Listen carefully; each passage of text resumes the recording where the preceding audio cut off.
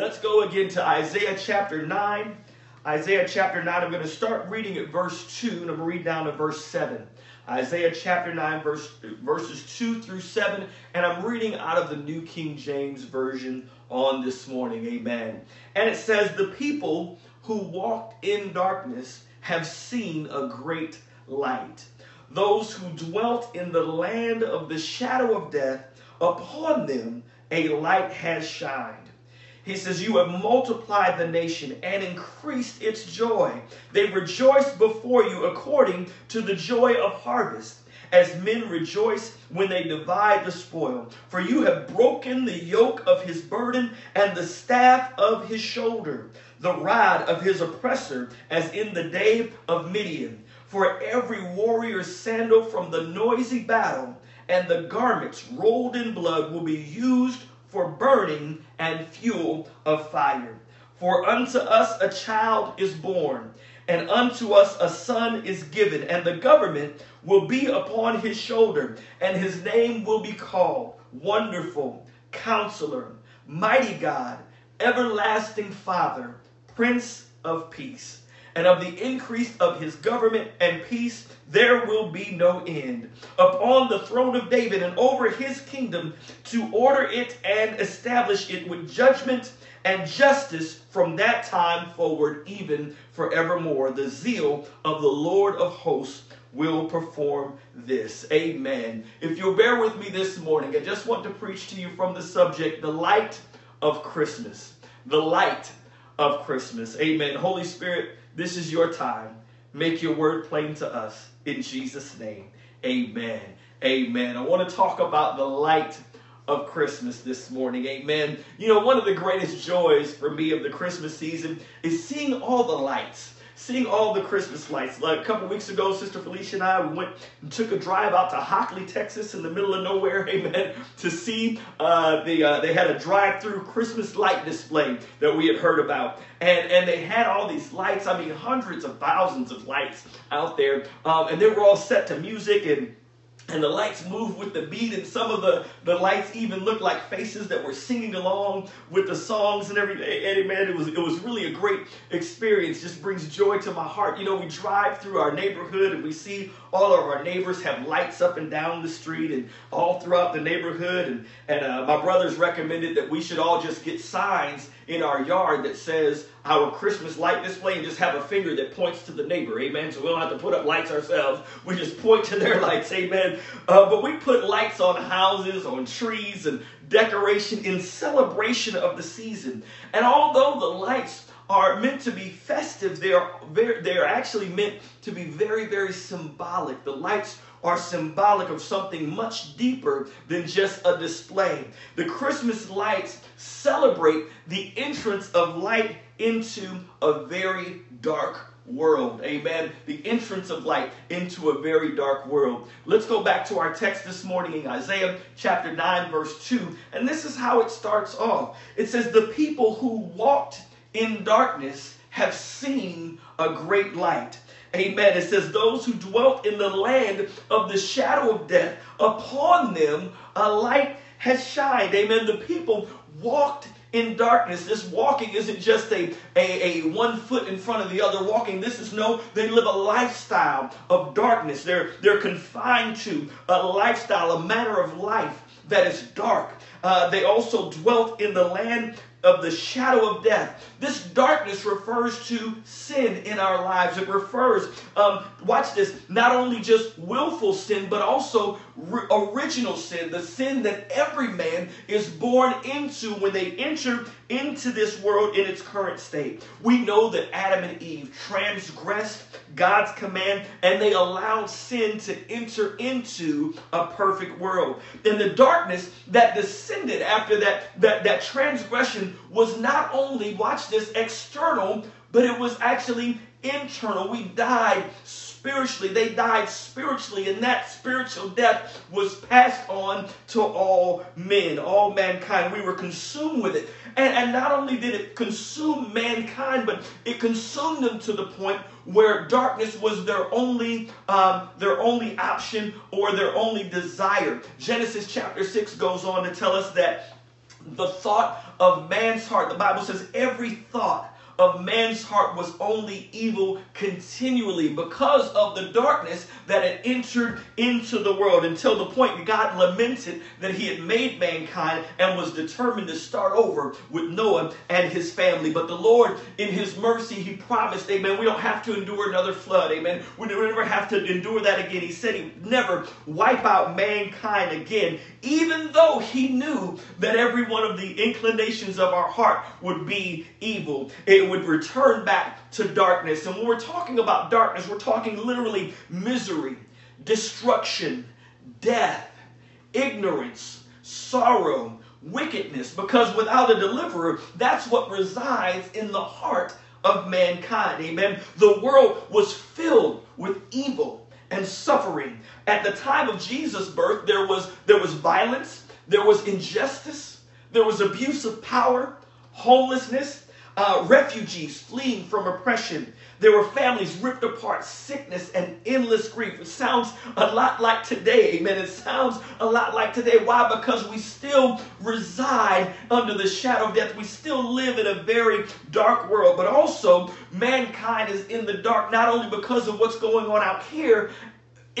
We're in the dark because of our ignorance. We don't have an ability to fix what's going on. No one has the answers. So we're in darkness because nobody knows how to fix the ills of our society. We all recognize the issues, but we don't know what to do. Amen. So we desperately search for answers. We desperately search for answers. And we can see this in Isaiah chapter 8. Right before this wonderful prophetic proclamation, we see the results of what happens when man determines to go on a desperate search for relief from the darkness, for answers in his own mind. At this point, Israel was under oppression from Assyria, and they needed deliverance. Amen. But in their desperation for answers, they turn, watch this, to darkness to try to fix their darkness. Let's look at Isaiah chapter 8, verse 19, and look at what it says. And this is out of the New Living Translation. It says, someone may say to you, let's ask the mediums and those who consult the spirits of the dead with their whisperings and mutterings,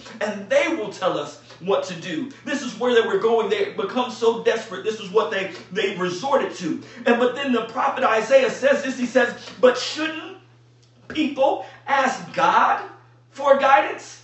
Should the living seek guidance from the dead?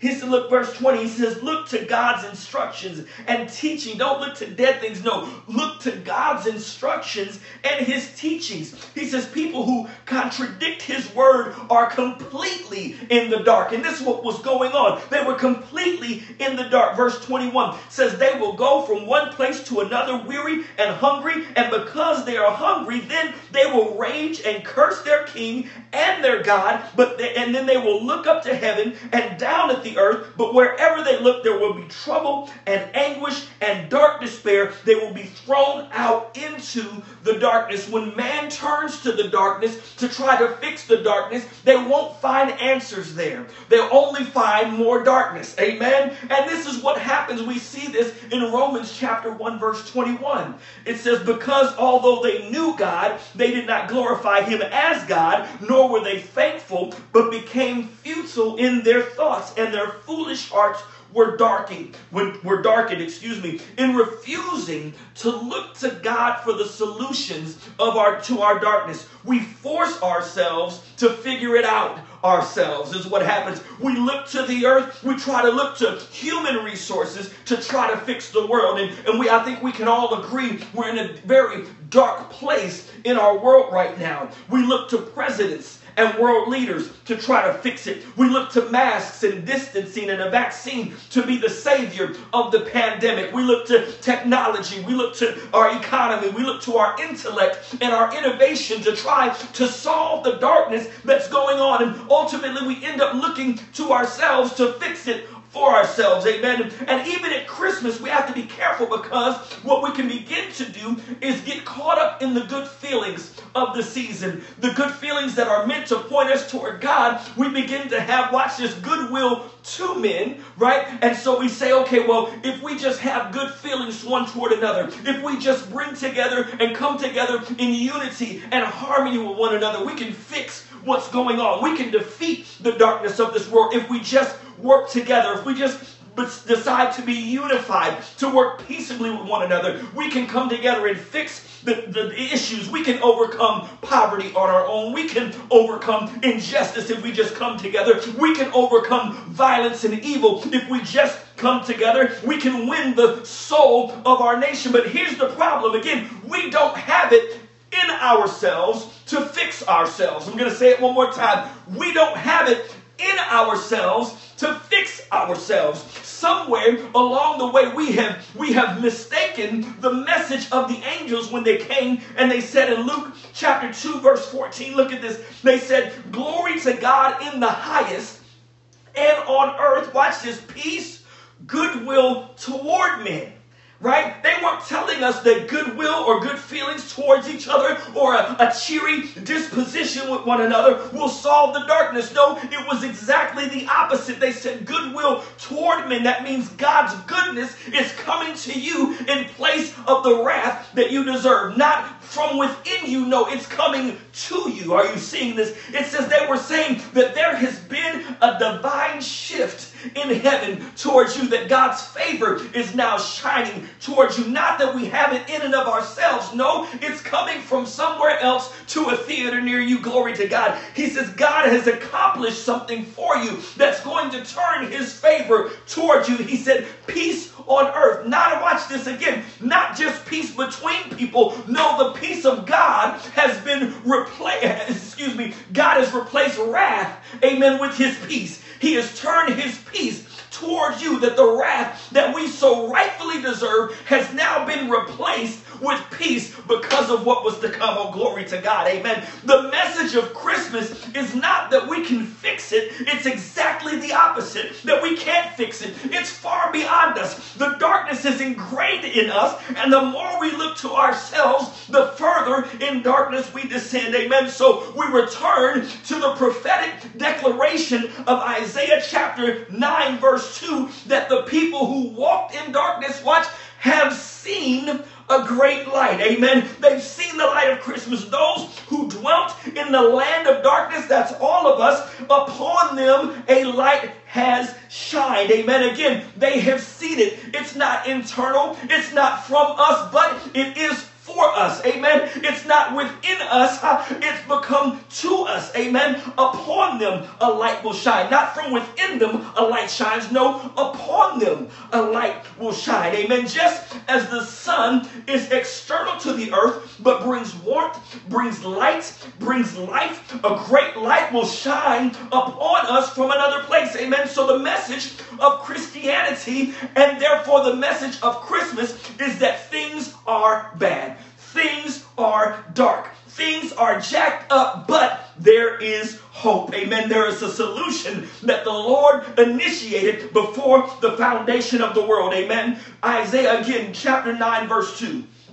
It says, "The people who walked in darkness have seen a great light. Those who dwell in the land of the shadow of death, upon them a light has shined," and that light is Jesus Christ. Amen. Glory to God. And it's going to be so wonderful. Go to verse 3. It's going to be so wonderful that there will be joy in the world. Amen. It says, "You have multiplied the nation and increased its joy." Because of the giving of the Son of God, it increases joy.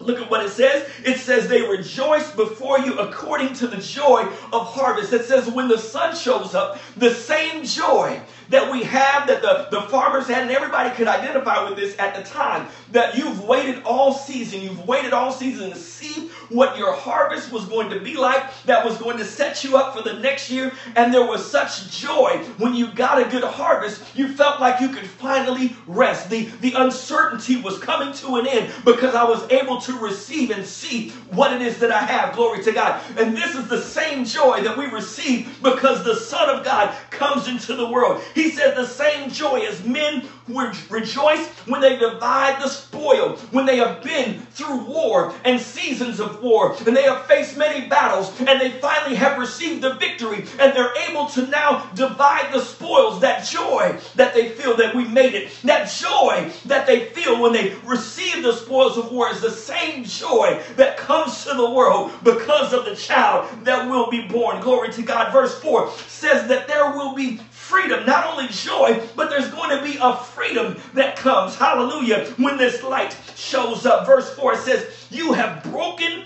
the yoke of his burden and the staff of his shoulder, says the rod of his oppressor, as in the day of Midian. You remember Gideon, when he was threshing in Judges, I believe it was around chapter 6, Gideon was in a wine press threshing wheat in a wine press because of the Midianites who would come down and ascend on them and take their stuff. Right? That's what they would do. And they were under oppression so much that they couldn't openly harvest their grain. They had to go into hiding because they were afraid of the enemy. I don't want to be seen. I don't want to get caught after dark. I don't want to be out trying to do something for myself, because then the enemy will come and take over. He says, but he's going to break that yoke. Says, for you have broken the yoke of his burden, the staff of his shoulder. He said he's going to put the enemy down. You're going to be free. You're going to be able to be free to live your life the way you want to live your life, the way you were intended to live your life. You're going to experience a great freedom when the light comes. Amen. But not only that, he says there will be victory. There will be victory. Look at verse 5. Now this, you have to kind of look at this and understand what it's saying in verse 5. It says, for every warrior's sandal from the noisy battle and garments rolled in blood will be used for burning and fuel of fire. What is he saying here? He's saying that the garments that you needed to fight your battles, you wouldn't need them anymore because you were going to experience victory. You could take your battle shoes and throw them in the fire. You could take all your garments, your uniforms, and you could throw them in the fire. He says you're finally going to win this fight against the darkness when the light comes. And again, we understand there's two types of darkness. There's an external darkness, but there's also the internal darkness. And that's the one he was coming to get rid of. Glory to God. The internal darkness would finally be defeated. Your heart will be free to serve the Lord in righteousness and true holiness. You're going to win, glory to God, this battle, because the battle is not yours, but it belongs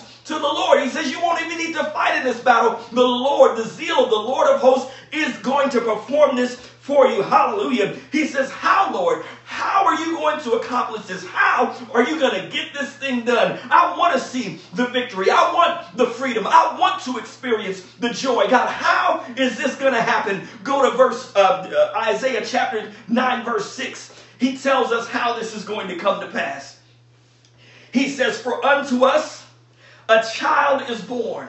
Hallelujah. And unto us a son is given. He says the true light is coming into the world. We can see this in John chapter 8. Jesus gives us an insight to who he is. He said, Jesus spoke to them in John chapter 8, verse 12. He says, I am the light of the world. He who follows me shall not walk in darkness, but have the light of life. He said a child would be born. The true light is coming into the world. Amen. And this is the thing. The child was born. He was born into darkness. Hallelujah. He was born into our human experience, into a real family, 42 generations from Adam. This child was born, watch, to shine God's light upon the hearts of men. Listen to what I say. The child was born to shine God's light upon the hearts of men. But not only was a child born, but it says a son was given. He was given. He was the Lamb of God,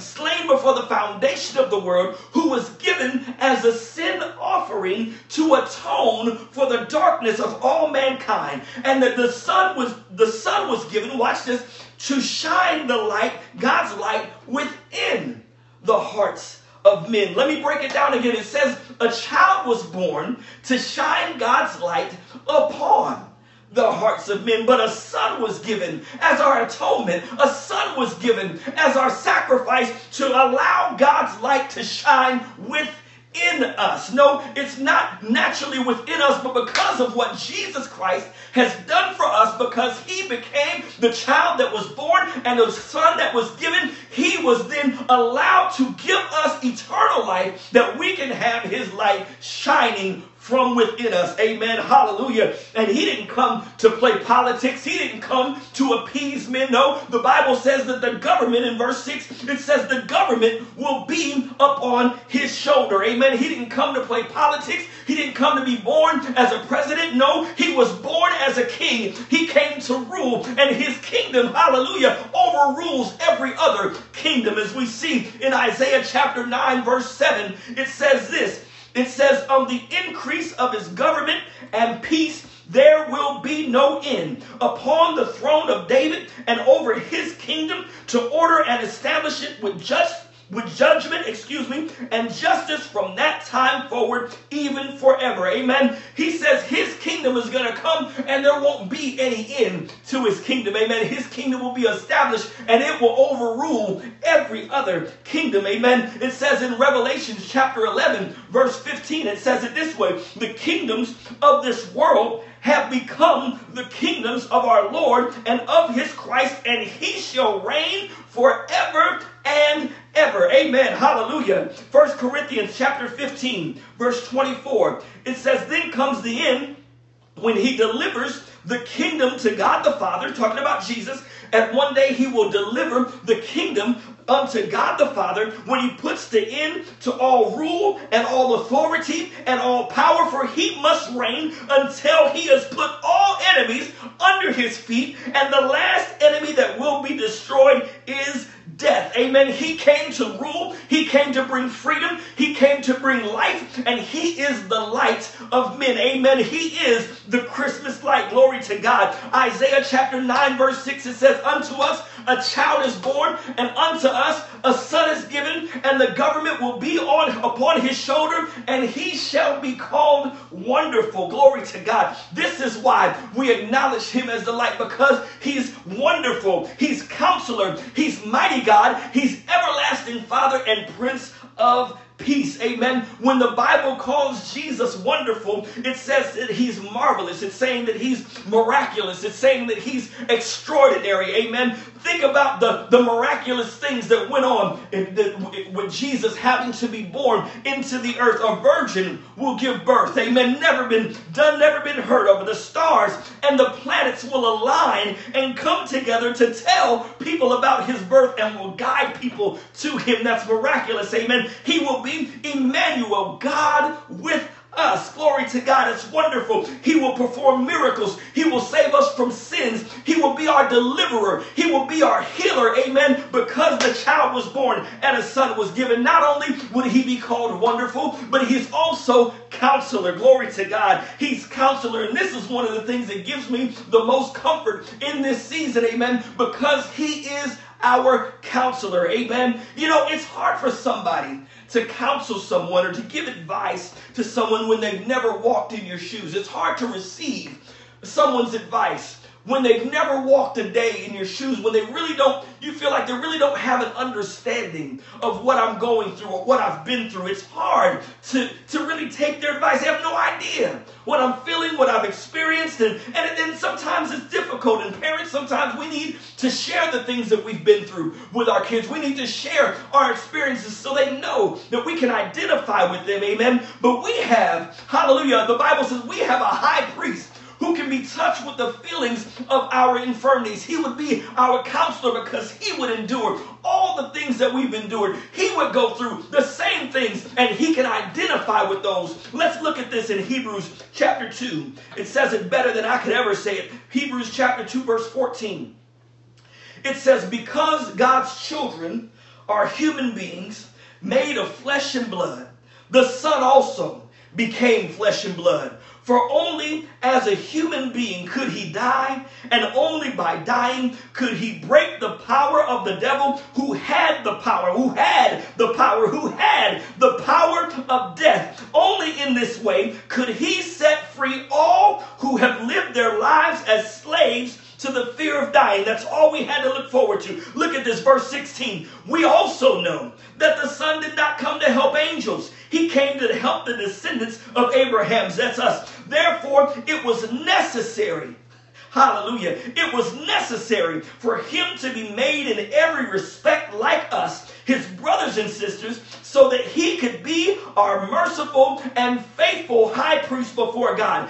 Then he could offer a sacrifice that would take away the sins of the people. Since he himself has gone through suffering and testing, he is able to help us when we are being tested. Amen. The child that was born would be our great high priest who can be touched with the feelings of our infirmities. The child that was born would be the one who had been tempted so he can be compassionate towards those who are being tempted. The son that was given was the one who knows what it's like to experience hurt and rejection, to suffer for sins. He knows what it's like to experience injustice, being wrongly convicted and executed for a crime that he didn't commit. He experienced racism. He was a Jewish man living under Roman oppression. He experienced it. He knows what it's like to experience death. Not only experiencing it for himself, but experiencing and being touched by the death of others. The Bible says that when Lazarus died, he wept. It touched him. So he knows what that is. So he's the one that's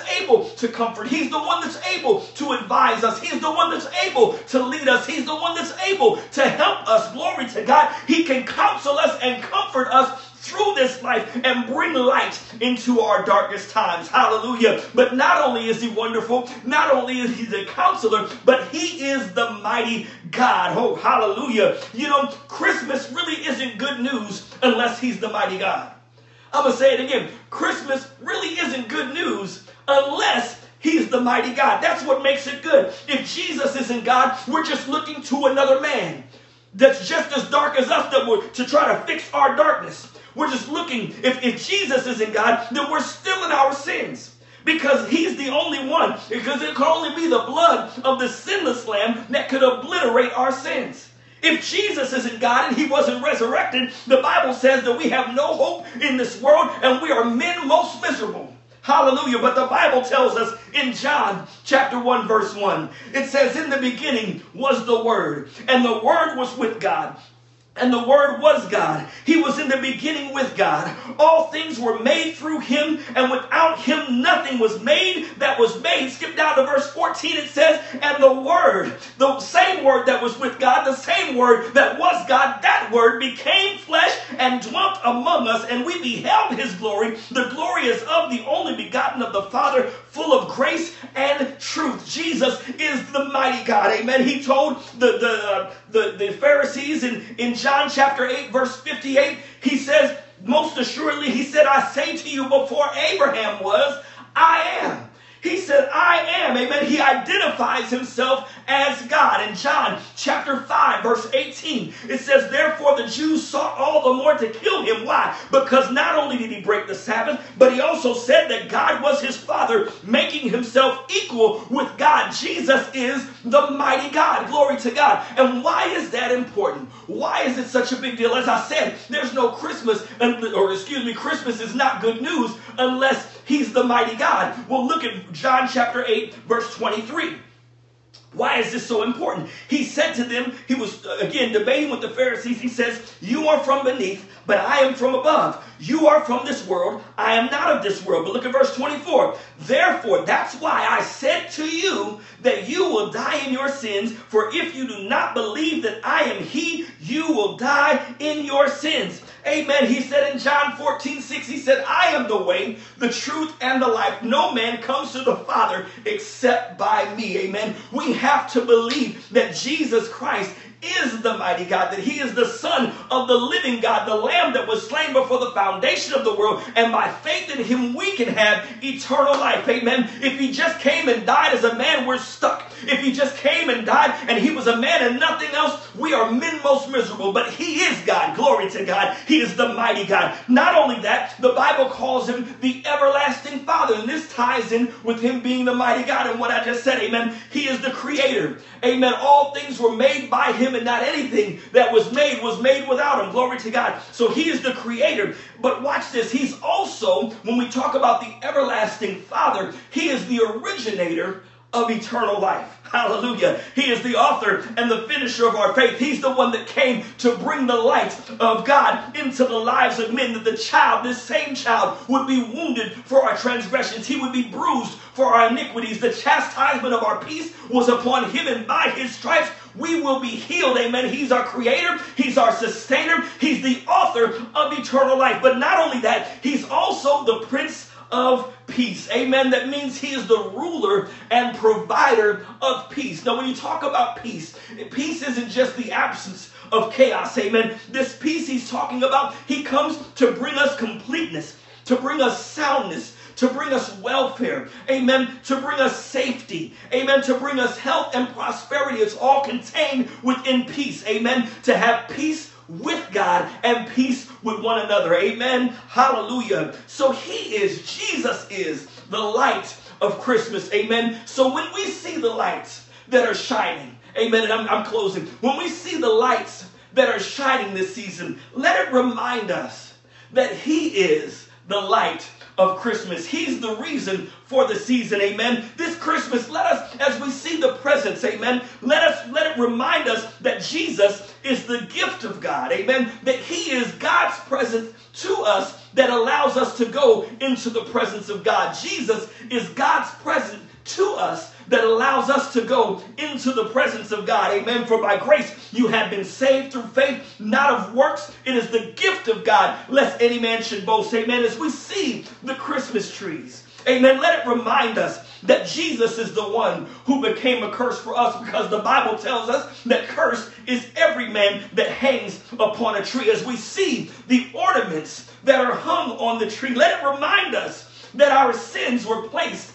upon Jesus, just as we place those ornaments upon a tree. Isaiah chapter 53 verse 6 says it this way, says, all we like sheep have gone astray, and we have turned every one to his own way. And the Lord, he did what? Has laid on him, just as the hanging of an ornament, the Lord has laid on him the iniquity of us all. He set it upon him. As we see our Christmas tree and we see the garland, whether we have it around our tree, whether we have it on our staircase, we see the garland there. Let it remind us that Jesus was the one who was tied and led away as a silent lamb is led away to the slaughter, and was born again, and he opened not his mouth. He was let me say it again. The garland, let it remind us that Jesus was tied and led away as a silent lamb is led away to his slaughter, and he opened not his mouth. Amen. As we sing our Christmas carols, let it remind us of the angels singing with tidings of great joy to all people. Amen. To shepherds and outcasts, that Jesus was born to save us from our sins. Again, Jesus is the light of Christmas. As we see the lights, let it remind us that Jesus is the light from heaven who enters into our darkness. Not just the darkness of the world. No, he enters into our personal darkness. He rescues us from death. Amen. He rescues us from hell and the grave. Jesus entered into the darkness of this world to bring us light. The child was born so that light could shine upon us, but the Son was given so his light could shine within us. Amen. He comes into our darkness, our personal darkness. He enters into the hearts of men and personally brings us into his marvelous light. So as we celebrate him, let's focus on what the season's really all about. And let's share this word. Let's share that it's about Jesus. As people say happy holidays, I want no problem with you saying happy holidays. I'm going to reply with Merry Christmas, amen, because I'm thinking about what the season is. Christ Mass, Christ coming into the world, amen. I want to celebrate him, and I want you to know him. I want you to know him, amen. I want you to know him in a more intimate way, even as we're here celebrating, but as we're going into 2021, we want to know him in a more intimate way. And what a great way to celebrate. What a great way to start on that, by acknowledging him in every aspect of our season, seeing Jesus as the light of Christmas, Hallelujah. Let's pray. Heavenly Father, we thank you today. We thank you, God, for your goodness. We thank you, Father, for the gift of your Son, Jesus Christ.